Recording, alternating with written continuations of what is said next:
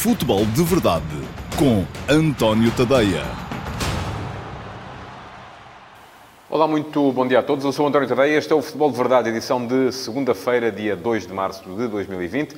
Uma edição com agenda cheia, apesar de não ter havido ainda no futebol dos grandes, pelo menos. Já jogou ontem o Sporting Clube Braga, conseguiu uma vitória importantíssima no Funchal contra o Marítimo, no último lance do jogo. Uma vitória daquelas que acaba por valer pontos e lugares na classificação quando se chega ao final de um campeonato, e é seguramente por isso que os jogadores, equipa técnica e dirigentes do Sporting Clube Braga terão deixado a Madeira bastante satisfeitos, porque colocam a pressão em cima de quem vem atrás, e quem vem atrás, nomeadamente Sporting e Futebol Clube de Famalicão, ainda têm de jogar, vão jogar só na terça-feira. Esta é uma jornada muito atípica, com jogos espalhados por vários dias da semana. Hoje há Santa Clara Futebol Clube do Porto, Benfica Moreirense, amanhã Futebol Clube de Famalicão Sporting, ainda muita coisa por decidir nesta jornada da Liga. Bom, antes de lá chegar e antes de entrar nos temas do dia, quero lembrar-vos que podem fazer perguntas, quem estiver a ver o Futebol de Verdade em direto, seja no Facebook, seja no Instagram ou no YouTube, pode deixar perguntas nas caixas de comentários e, assim que acabar esta emissão do Futebol de Verdade, são só 5, 7, 8 minutos para eu olhar para as perguntas que lá estiverem, e no meu site, no antoniotadeia.com, vou estar a responder também em direto às perguntas que tiverem sido feitas durante a emissão do Futebol de Verdade. Portanto, toca a agarrar nesse teclado e a começar a disparar curiosidades, coisas que queiram saber, assuntos acerca dos quais queiram saber a minha opinião, desde que tenham a ver sobre futebol, com futebol, não têm que ter a ver com os temas que anunciei que vou abordar aqui hoje e que são muitos. E, portanto, vamos embora, vamos começar. E vamos começar a olhar precisamente para os jogos que aí vêm, os jogos de hoje. São dois jogos em que Benfica e Futebol Clube do Porto vão ter pela frente umas... Se é que se pode falar disto, uma espécie de bestas negras no panorama nacional. Sérgio Conceição tem aquele problema com João Henrique, desde que o Futebol Clube do Porto perdeu, na altura, com o Passos de Ferreira. E é um treinador que, geralmente, as equipas dele criam muitos problemas à equipa do Futebol Clube do Porto, Sérgio Conceição. Da mesma forma que o Benfica vai jogar contra o Moreirense, onde está Ricardo Soares, que foi contratado pelo Moreirense precisamente por ter sido capaz de fazer frente ao Benfica com o Sporting Clube da Covilhã. Terá sido dos últimos jogos que fez na Serra, estava na segunda divisão, depois de já na época passada ter criado também algumas dificuldades ao Benfica na caminhada para o título que os encarnados acabaram por vencer. Portanto, são dois jogos em que Benfica e Futebol Clube do Porto vão ter algumas dificuldades, previsivelmente mais o Porto, porque joga fora, porque vais jogar num relvado que não é fácil, perante uma equipa que está até acima do Moreirense na classificação. Esta época o Santa Clara está a fazer uma época muito segura. O Benfica a jogar em casa, perante um adversário que aparentemente não é assim tão complicado quanto isso, mas que, é preciso lembrá-lo, na época passada até foi ganhar ao Estádio da Luz por 3-1. Pronto, eram equipas diferentes, sim. Era o Benfica de Rui Vitória, era o Moreirense de Ivo Vieira. O jogo aconteceu no início da temporada. Foi um dos jogos que começou a contribuir para criar alguma desconfiança em torno da condução de Rui Vitória, que depois acabou por levar Bruno Lage até ao comando da equipa do Benfica. Já anunciou Bruno Lage que no jogo de hoje vai ser Samaris e mais 10. E estou curioso, confesso, para perceber como é que vai ser composto o meio-campo do Benfica. Porque ontem tivemos aquela defesa de Julian Weigl feita pelo seu empresário, e com alguma razão. Eu acho que, já o disse várias vezes, a contratação de Weigl para o Benfica não foi tanto por algo que ele pudesse aportar à equipa de diferente daquilo que aporta ou aportaria, por exemplo, o Florentino, que é um jogador que eu gosto particularmente. Terá sido mais por ser um jogador bandeira, por ser um jogador que mostrava que o Benfica tinha capacidade negocial para ir à Bundesliga, a um clube como o Borussia Dortmund, buscar um jogador, um internacional alemão, e trazê-lo para o campeonato português. Daí que a entrada de Weigl na equipa seja também uma entrada que tem mais a ver com o conceito de futebol que ele traz, que é aquele futebol de distribuição. Aliás, o próprio empresário de Weigl veio dizer isso, que Weigl veio para dar organização ofensiva à equipa. Eu já tinha chegado lá.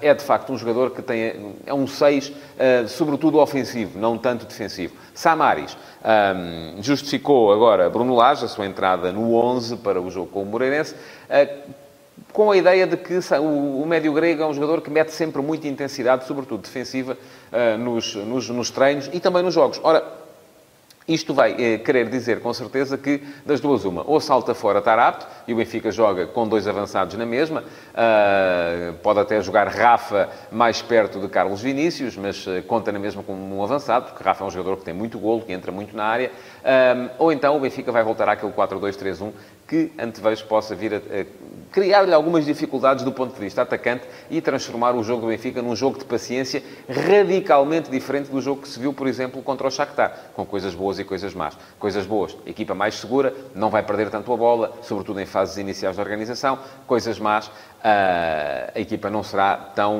flamejante do ponto de vista ofensivo e não entrará no espaço de criação, em zonas de criação, com tanta velocidade, não chegará lá tão rápido e não será, por isso, tão perigosa, sobretudo em momentos de transição ofensiva. Estou curioso para ver, então, qual vai ser o 11 escalonado por Bruno Lage para o jogo de logo, sendo que acho difícil que ele venha a abdicar da ideia de ter Weigl em campo. Não é tanto o jogador em si, é a ideia, é o conceito que está por trás da contratação.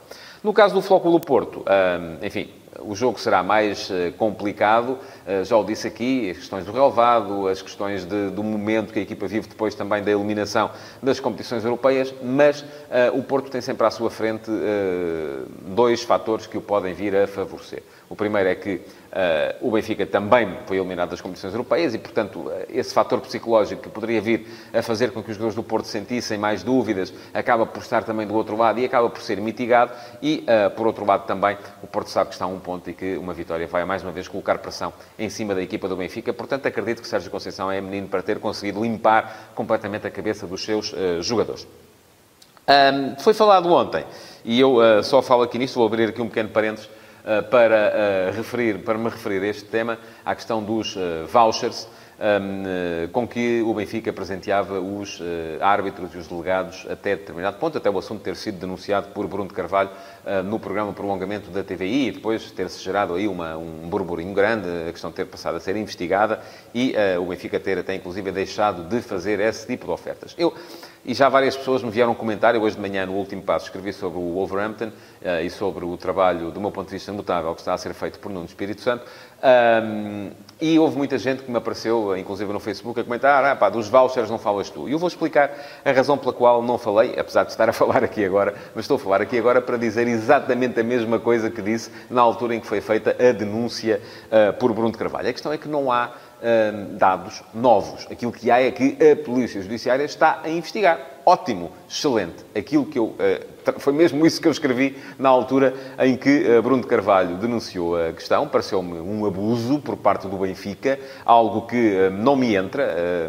Não me entra que um clube possa estar a fazer ofertas aos árbitros, aos delegados e por aí afora. Acho que uma oferta simbólica é uma coisa, uma oferta já de algum valor, como era aquela, é outra completamente diferente. Já sei que os defensores da tese benfiquista me vão dizer os árbitros não se vendem por causa de um jantar. Pois não, mas eu não estou a dizer que ninguém se vende. Estou a dizer é que também não fica bem alguém fazer esse tipo de oferta. E, portanto, aquilo que disse na altura é aquilo que mantenho agora. Acho mal que essas ofertas existam. Acho que é errado. Acho que é algo que no futebol não faz falta nenhuma. E, felizmente, o Benfica parece que deixou de o fazer. E aquilo que tem que acontecer é ser investigado. Ser investigado se, de facto, houve aqui alguma tentativa de ilícito ou de favorecimento. É isso que está a ser feito e, portanto, ainda bem que está a ser feito. O que aconteceu ontem foi apenas que a TVI deu uma notícia a dizer que a Polícia Judiciária não deixou cair a investigação. Ótimo, excelente. Que a investigação chegue até ao final e que, se houver alguém a culpar e a penalizar, que seja culpado e penalizado. Se não houver, que não seja culpado nem penalizado. Portanto, aí tem que ser, de facto, os tribunais e tem que ser, de facto, o Ministério Público a primeiro decidir se quer deduzir a acusação ou não e depois os tribunais a julgar se há ou não culpa formada por parte dos alegados réus, que nem o são sequer ainda, porque não há processo. Portanto, até que haja novidades, da minha parte, pelo menos, a questão dos vouchers está arrumada numa gaveta, à espera que, a não ser que, de facto, eu possa vir a descobrir alguma coisa a esse respeito, mas se nem a Justiça Desportiva teve capacidade para lá chegar, porque tem que ser, de facto, a Justiça, a Polícia Judiciária a fazê-lo, acho difícil que isso venha a acontecer de outra forma. Outra questão tem a ver com as contas as contas do Futebol do Porto, da SAD do Futebol do Porto, no semestre que acaba de se encerrar. Foram 52 milhões de euros de prejuízo, que são números muito preocupantes, de facto, e que têm a ver, sobretudo, com 2 fatores. a quebra de receitas que não entraram por parte da participação nas competições europeias. O Futebol Clube do Porto, na época passada, fez uma campanha ainda assim vistosa na Liga dos Campeões. Este ano nem sequer entrou na Champions, andou a jogar a Liga Europa, e isto remete-nos para dois problemas. Um deles é a dependência que os clubes portugueses têm da presença na Liga dos Campeões. Um orçamento pode ser completamente torpedeado consoante a equipa entra na Champions ou não entra na Champions. Isto não é gerir, do meu ponto de vista. Isto não pode ser gerir. E o outro é a diferença que a própria UEFA está a promover entre clubes do mesmo país, através da distribuição de dinheiros, que é uma na Liga dos Campeões e é outra radicalmente na Liga Europa. Isto não é aceitável para quem quer um futebol mais equilibrado também. Se me bato por uma distribuição mais equitativa de receitas no futebol nacional, entre os grandes e os não tão grandes, também tenho que me bater por uma distribuição mais equitativa de receitas entre os clubes que estão na Liga dos Campeões e os clubes que estão na Liga Europa, e até aqueles que não conseguem qualificação para as competições europeias. Porque, caso contrário, aquilo que se estão a gerar são assimetrias gigantescas entre os clubes que são clientes habituais da Liga dos Campeões e aqueles que são clientes habituais da Liga Europa. Basta ver. O Futebol Clube do Porto, na época passada, terá contabilizado 60 milhões de euros de receita por via da participação na Champions. Este ano, aparentemente, nem aos 10 milhões chegará com a participação na Liga Europa. Portanto, aí já está, em grande parte, explicada a diferença, os tais 50 milhões de euros que o Futebol Clube do Porto tem de prejuízo, ou a SAD tem de prejuízo no primeiro semestre. Não é que seja culpa da UEFA, claro que não é. É culpa de quem não soube cautelar as questões de outra forma, porque esse, sim, é o problema que os clubes portugueses têm de enfrentar. É a incapacidade para gerarem receita que não venha de dois meios. O primeiro é a participação na Champions, o segundo são as mais-valias através da venda de passos de jogadores. E este também não foi um ano particularmente feliz para o Porto nessa matéria. Não teve, assim, tantas mais-valias, houve um investimento maior na equipa e, portanto, o Porto chega a este momento com os tais 50 milhões de euros de prejuízo nas contas da SAD, o que até pode ser um mote para as eleições que aí vêm, embora me pareça que qualquer candidato que apareça, e já apareceu um, José Fernando Rio, comentador dos assuntos do Futebol Clube do Porto, tanto no Porto Canal como na RTP, que eu não conheço pessoalmente, devo dizer, mas será sempre alguém que dificilmente conseguirá, apareça quem aparecer, dificilmente conseguirá fazer frente à reeleição de Jorge Nuno Pinto da Costa, que virá, em princípio, para o seu último mandato à frente do Futebol Clube do Porto. Antes de entrar no último tema de hoje, tenho que vos lembrar que podem fazer perguntas. Se ainda não o fizeram, podem ir às caixas de comentários, Facebook, Instagram, YouTube, e deixar perguntas que não têm que ter a ver necessariamente com os temas de que estou a falar aqui hoje, têm que ter a ver com futebol. E no final deste Futebol de Verdade eu vou estar então depois no antoniotadeia.com para responder às perguntas que me tiverem sido deixadas também em direto. Mas pronto, vamos então ao último tema de hoje, que tem a ver com a questão do treinador do Sporting. Têm sido muitas as notícias a sair dizendo que Silas não chega ao final da época. Eu, que acho que Silas não fez um trabalho extraordinário, acho que fez um trabalho mais ou menos ao nível daquele que estava a ser feito antes, nem melhor nem pior. A equipa melhorou, do meu ponto de vista, mas também tem dias absolutamente catastróficos em que piora. E acho que o principal pecado do trabalho de Silas tem sido um bocado esse, é a mudança camaleónica, a tendência para o camaleonismo, porque a equipa muda de sistema, muda de jogadores, com uma frequência avassaladora. Por exemplo, compreendi mal que depois de ter sido o melhor em campo no jogo contra o Boa Vista, Plata não tenha sido titular no jogo contra o Istambul Başakşehir, e quando entrou em campo a equipa melhorou também, portanto não era uma questão de falta de capacidade. E Silas tem feito muito isso, portanto isso acho que tem jogado contra ele. Mas, no entanto, acho que, e aquilo que escrevi hoje sobre Nuno Espírito Santo no último passo tem um bocado a ver com isso também, a capacidade para ser perseverante e para ser coerente é um dos trunfos para se fazer um bom trabalho. E isto tem a ver não só com a questão de Silas, ou com aquilo que Silas tem feito no Sporting. Eu acho que ele não foi suficientemente perseverante em algumas ideias. Antes, pelo contrário, a única ideia em que ele foi perseverante foi a ideia de mudar constantemente de ideias, e isso não é, logo à partida, uma boa ideia. Mas também vale para quem o contratou. Porque eu acho que o Sporting não pode, de forma alguma, entrar num período que já se começa a assemelhar àquilo que viveu nos anos 90, na segunda metade dos anos 90, em que contratava os treinadores da moda E, passados 3 meses, se as coisas não resultavam, mandava embora e ia buscar outro. E foi um bocado isso que o Sporting fez naquele ano dos 4 treinadores, em que este ano vai, se Silas sair, irá outra vez repetir. E é algo que não me cabe na cabeça que gerir um clube seja, numa mesma época, entregar o plantel profissional a 4 treinadores diferentes. Porque Varanda já veio dizer que não deveria ter começado a época com Kaiser, que só começou porque Kaiser tinha ganho a Taça de Portugal e, portanto, não havia clima para o substituir logo no início da época. Mas via-se que não havia ali uma convicção plena da administração no treinador. Kaiser acabou por ser despedido logo no início da época, à 3ª ou 4ª jornada. Entrou Lionel Pontes. O Lionel Pontes esteve ao comando do Sporting sem ganhar um jogo durante umas 3 semanas. E ao fim de 3 semanas, o Sporting escolheu Silas. Portanto, em 3 semanas, houve tempo para fazer uma escolha consolidada. Uma escolha em que a administração acreditasse. Aparentemente, isso não acontece, porque Silas parece que já está também próximo da porta de saída. E se Silas sair e entrar outro, receio que lhe possa vir a acontecer a mesma coisa daqui a 3 ou 4 meses, se, entretanto, o final da época não for de acordo com aquilo que a administração espera. E isto não dá saúde a nenhum treinador e, assim, de facto, não é possível a ninguém fazer um bom trabalho à frente de uma equipa de futebol. É nisto que os dirigentes do Sporting têm de refletir, porque aquilo que têm feito ao nível da escolha de treinadores, também da escolha dos jogadores, atenção, a construção do plantel foi um pesadelo nos 2 períodos de mercado, mas a escolha de treinadores está agora a revelar-se também profundamente errada, porque não é, aí está, perseverante. Não houve aqui uma ideia mestra por trás daquilo que foram as escolhas que foram fazendo, e isso acaba sempre por se refletir nos resultados.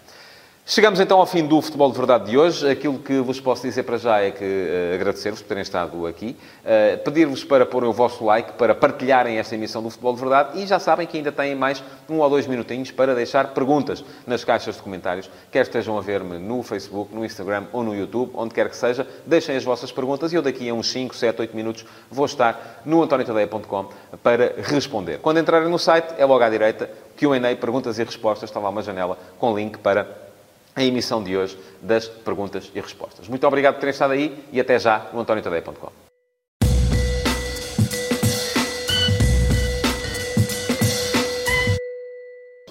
Só para explicar a quem não sabe e apareça aqui por acaso, o Q&A é um programa que faço diariamente depois do Futebol de Verdade. Eu faço o Futebol de Verdade sempre ao 12h30 no Facebook, no Instagram, no YouTube, em direto. Quem tiver perguntas a colocar pode deixá-las nas caixas de comentários e eu, uns minutos depois de terminar o Futebol de Verdade, apareço no antoniotadeia.com, em direto também, a responder às perguntas que tiverem sido lá deixadas. Assim, o material informático permita, porque se não permitir, temos que voltar a fazer de início, que é o que está a acontecer hoje. Vamos então, sem mais demoras, para as perguntas de hoje, porque se faz tarde. Sendo que hoje temos perguntas, já o tinha dito há pouco, interessantes, perguntas sobre temas variados e perguntas que vieram das 3 redes, do Facebook, do Instagram e do YouTube. Começo então com o Cláudio Gonçalves, que fez a pergunta no Facebook. E pergunta-me o Cláudio, obrigado pela sua pergunta mais uma vez, Cláudio, e um bom dia, ou boa tarde já a esta hora. Disse que não vê em Fernando Rio, e eu concordo, diz o Cláudio, um candidato capaz de fazer frente a Pinto da Costa. Ainda assim, saúde que pela primeira vez, desde que sou vivo, alguém o faça. Que condições teriam de existir para que um qualquer candidato fosse capaz de destornar Pinto da Costa nestas eleições, tendo em conta que os últimos anos de Pinto da Costa são um desastre financeiro e desportivo? Pergunta o Cláudio Gonçalves. Olha, Cláudio, eu, tal como estava a dizer há pouco, antes de ser interrompido, é preciso compreender o Futebol Clube do Porto e aquilo que é a ligação de Jorge Nuno Pinto da Costa aos adeptos do Futebol Clube do Porto. Pinto da Costa entrou no Futebol Clube do Porto como presidente em 82, depois de já lá ter estado como diretor do departamento de futebol, sempre aliado a José Maria Pedroto, durante a década de 70, altura em que interrompeu um jejum largo de anos sem títulos para a equipa do Futebol Clube do Porto. Depois saiu na sequência do verão quente e daquilo que foi a tentativa de correr, é mesmo assim, com Pedroto, voltou com ele em 82, já como presidente, e daí para cá o Futebol Clube do Porto mudou. Aquilo que era o Futebol Clube do Porto não tem nada a ver com aquilo que passou a ser o Futebol Clube do Porto a partir daí. O Futebol Clube do Porto cresceu muito em termos desportivos à conta da capacidade de Jorge Nuno Pinto da Costa ver mais longe do que a maior parte dos dirigentes desportivos que por aí andavam nessa altura. E eu acho que até meados da primeira década deste século XXI, até à contratação de José Mourinho, Pinto da Costa continua a estar à frente da generalidade dos presidentes e dos dirigentes dos clubes rivais. E quando digo à frente, era porque ele era capaz de identificar os jogadores, era capaz de escolher bem treinadores, era capaz de se mover perfeitamente nos meandros do futebol, de encontrar a capacidade para se aliar hoje a um, amanhã a outro e de tirar proveito disso mesmo. Aqui incluo também, como é natural, todas as questões que tiveram a ver, por exemplo, com fenómenos como o apito dourado, e isto fez com que o Futebol Clube do Porto ganhasse, tudo isto somado, fez com que o Futebol Clube do Porto ganhasse de forma consolidada e, atenção, não quero aqui sequer que sugiram que o Porto ganhou só por causa do apito dourado. Nada disso, porque senão o Porto não teria ganho internacionalmente. E é preciso lembrar que com Pinto da Costa o Futebol Clube do Porto ganhou 2 Ligas dos Campeões. Ou uma Taça dos Campeões Europeus, uma Liga dos Campeões, 2 Ligas Europa, uma Liga Europa e uma Taça UEFA, e, portanto, isto já não tem a ver com aqui o nosso meiozinho. Portanto, o que é que acontece? Acontece que esta ligação de Jorge Nuno Pinto da Costa ao Futebol Clube do Porto, em 30 anos 30, quase 40 anos de presidência, acabou por motivar uma ligação muito forte do atual presidente aos seus adeptos do clube, e, em termos de eleições de clube, isto significa que sempre que Jorge Nuno Pinto da Costa for candidato, enquanto ele tiver saúde e capacidade para ser candidato à presidência do Futebol Clube do Porto, vai ganhar. É absolutamente escusado aparecer apareça quem aparecer, e, portanto, quando eu disse que não vejo em Fernando Rio um candidato capaz de derrotar Pinto da Costa em ato eleitoral, não vejo em Fernando Rio e não vejo em ninguém, porque Pinto da Costa, venha quem vier, ganhará sempre as eleições. Aquilo que é interessante ver nestas eleições do Futebol Clube do Porto tem a ver, sobretudo, com o posicionamento estratégico dos eventuais candidatos face àquilo que será o pós-Pinto da Costa, porque Pinto da Costa não vai ser presidente do Futebol Clube do Porto para sempre. E aqui, posicionamento estratégico não tem que ser só concorrer contra Pinto da Costa. Pode ser posicionamento estratégico, pode ser, inclusive, não afrontar Pinto da Costa, ficar quietinho no seu canto para depois poder aparecer como candidato nas primeiras eleições que o clube tiver sem o presidente quase vitalício. Portanto, é isso que é mais interessante nestas eleições, é perceber como é que se vão posicionar os diferentes candidatos a candidatos àquilo que será o futuro do Futebol Clube do Porto. Segunda pergunta para hoje vem do Ricardo Rodrigues, via YouTube. Boa tarde, Ricardo, e obrigado pela sua pergunta também. E pergunta-me o Ricardo, tendo lido o seu último passo de hoje e transportando o exemplo do Wolverhampton para a Liga Portuguesa, considera que o Futebol Clube Famalicão poderá ser o Wolverhampton português e intrometer-se na luta pela Europa nos próximos anos e não ser apenas um acaso desta temporada? Olha, eu acho que a ligação entre o Futebol Clube Famalicão e o Wolverhampton é absolutamente evidente, não é? Tem a ver com acionistas que são próximos uns dos outros. A Fosun tem em comum com o dono da SAD do Famalicão a ligação a Jorge Mendes e a clubes como, por exemplo, o Atlético de Madrid. Agora, aquilo que eu acho é que o Futebol Clube Famalicão até queimou aqui algumas etapas, porque subiu e já está a ser candidato, tal como foi na época passada o Wolverhampton. O Wolverhampton subiu e no primeiro ano na Premier League acabou por conseguir a qualificação para a Liga Europa. E o Futebol Clube Famalicão está também em condições de lutar pela presença na Liga Europa na próxima temporada. Está dentro da luta, está lá, e sim, acho que pode perfeitamente, até porque é mais barato, eu já tinha dito isto aqui em emissões anteriores, é mais barato fazer uma equipa para chegar às competições europeias em Portugal do que em Inglaterra, como é evidente, não é? Daí também que o Wolverhampton tenha tido que gastar mais dinheiro para o conseguir. Agora, aquilo que me parece é que o Famalicão, neste momento, na pirâmide global da organização do grupo, está um bocadinho abaixo. Estão a ver aquele desenho com o tubarão a comer um peixe menor, a comer um peixe menor, a comer um peixe menor, a comer um peixe menor? Pronto, o Famalicão é um dos peixes mais pequenos ali nesta cadeia e, eventualmente, poderá vir a crescer na hierarquia, da mesma forma que eu acho que o Wolverhampton não era suposto ser o peixe maior desta hierarquia, mas está muito fruto do trabalho e da perseverança de Nuno Espírito Santo a conseguir chegar lá e está a posicionar-se muito bem para conseguir, eventualmente, uma qualificação para a Liga dos Campeões, que seria um feito enorme por parte do clube. Mais duas perguntas que estão relacionadas e, por isso, vou lê-las e responder depois. Pergunta-me o Marcelo Lemos, via Instagram. Ontem só consegui ver a segunda parte do El Clássico e pareceu-me que o Barça é uma equipa muito mole e com vários jogadores fora de posição. Terá estaleca para vencer a Liga e a Liga dos Campeões? E pergunta-me também o Simão Rochinol o que achou do El Clássico de ontem. Quem tem melhores condições para chegar ao título nesta temporada? Bom, agradeço aos dois pela pergunta. Eu devo dizer, ontem, como quem já seguiu, quem me segue, por exemplo, no Instagram já pode ter percebido, eu ontem fiz 50 aninhos e, portanto, ontem não vi futebol à noite. Estive a jantar com amigos e, por isso mesmo, não posso falar com propriedade daquilo que foi o jogo entre Real Madrid e Futebol Clube Barcelona. Agora, posso responder ao Marcelo Lemos se o Barça tem estaleca para vencer a Liga e a Liga dos Campeões. Eu acho que sim, é uma das equipas que tem. Agora, há 5 ou 6 equipas que têm esse tipo de estaleca e depois tudo dependerá da forma como se apresentarem no dia que conta, nos dias que contam, porque os quartos de final já vão ser apertados, as meias finais são mais apertadas ainda e a final então nem se fala. Em relação àquilo que me pergunta ao Simão Rochinol, quem tem melhores condições para chegar ao título esta temporada, eu olho para o Real Madrid e para o Barça e vejo o Real Madrid mais forte, mas atenção, isto tem muito a ver com a consolidação de processos que Zinedine Zidane já terá conseguido no clube, embora seja uma consolidação muito fruto daquilo que é a capacidade individual dos seus jogadores, faça um Barça que me parece vacilar.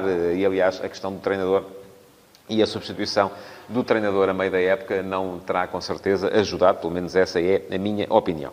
Mais uma pergunta vem do Paulo Pérez, Jorge Paulo Pérez, via Facebook. Pergunta-me, tenho visto o Getafe e gosto bastante do seu treinador, do Getafe, portanto.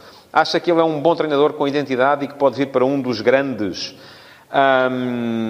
E ele assina Paulo Pérez, portanto o nick é Jorge Paulo Pérez, mas Paulo, muito obrigado pela sua pergunta. E aquilo que lhe posso dizer é que o Pep Bordalás é um treinador indiscutivelmente, quando me pergunta, acha que ele é um bom treinador? Indiscutivelmente.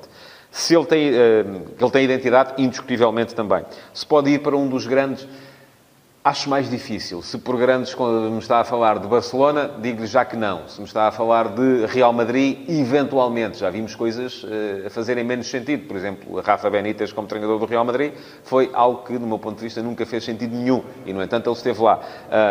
Pep Bordalás, sendo um extraordinário treinador, é um treinador de escola. E é uma escola que, no meu ponto de vista, pelo menos, não é uma escola que o possa ajudar a ser treinador nem do Real Madrid nem do Barça, eventualmente de um Atlético, se o Atlético continuar fiel ao cholismo depois de Cholo Simeone. Mas, embora, enfim, é preciso dizê-lo também, a identidade do futebol de Bordalás não tem a ver necessariamente com a identidade do futebol de Simeone, simplesmente é um futebol de cariz mais defensivo e isso acho difícil que numa liga como a Liga Espanhola venha a fazer escola num grande. Pergunta-me o Bruno Bento, e esta é uma pergunta recorrente que aparece aqui com alguma frequência. Daniel Bragança estará para o ano de volta ao Sporting. Qual é a sua opinião sobre este assunto? Olha, agradeço-lhe a sua pergunta também. O Daniel Bragança, já o vi jogar agora pelo Estoril. É um jogador interessante. Mas é preciso ter em conta uma coisa. Uma coisa é jogar na segunda Liga, outra coisa é jogar na primeira. E Daniel Bragança, este ano agora já é titular do Estoril, e eu acho que a última vez que esta pergunta apareceu, ele nem sequer era titular, e o treinador do Estoril até era um treinador com ligações ao Sporting, era o Tiago Fernandes. Agora já está como titular. Terá muito a ver com aquilo que é o rejuvenescimento da equipa do Estoril, depois da nomeação do treinador de Sub-23 para gerir a equipa principal. Mas acho que Daniel Bragança, tal como todos os outros miúdos que chegam às equipas principais, podem não dar. Que ele tem categoria? Tem. Que ele tem bom futebol fino? Tem. Não sei se tem a intensidade que lhe permita resultar a um nível mais elevado, e já se sabe que para jogar a um nível mais elevado a intensidade é tudo. E isso, por exemplo, Francisco Geraldes, olha-se para ele e vê-se que é um jogador de uma qualidade e de um toque fino como há poucos. Só que depois falta-lhe, de facto, essa intensidade, e essa é a razão pela qual não tem conseguido afirmar-se na equipa do Sporting. Pergunta-me o Tiago Costa, será que alguma vez conseguiremos, na Liga Portuguesa, ver uma estabilidade ao nível do treinador como se vê na Liga Inglesa?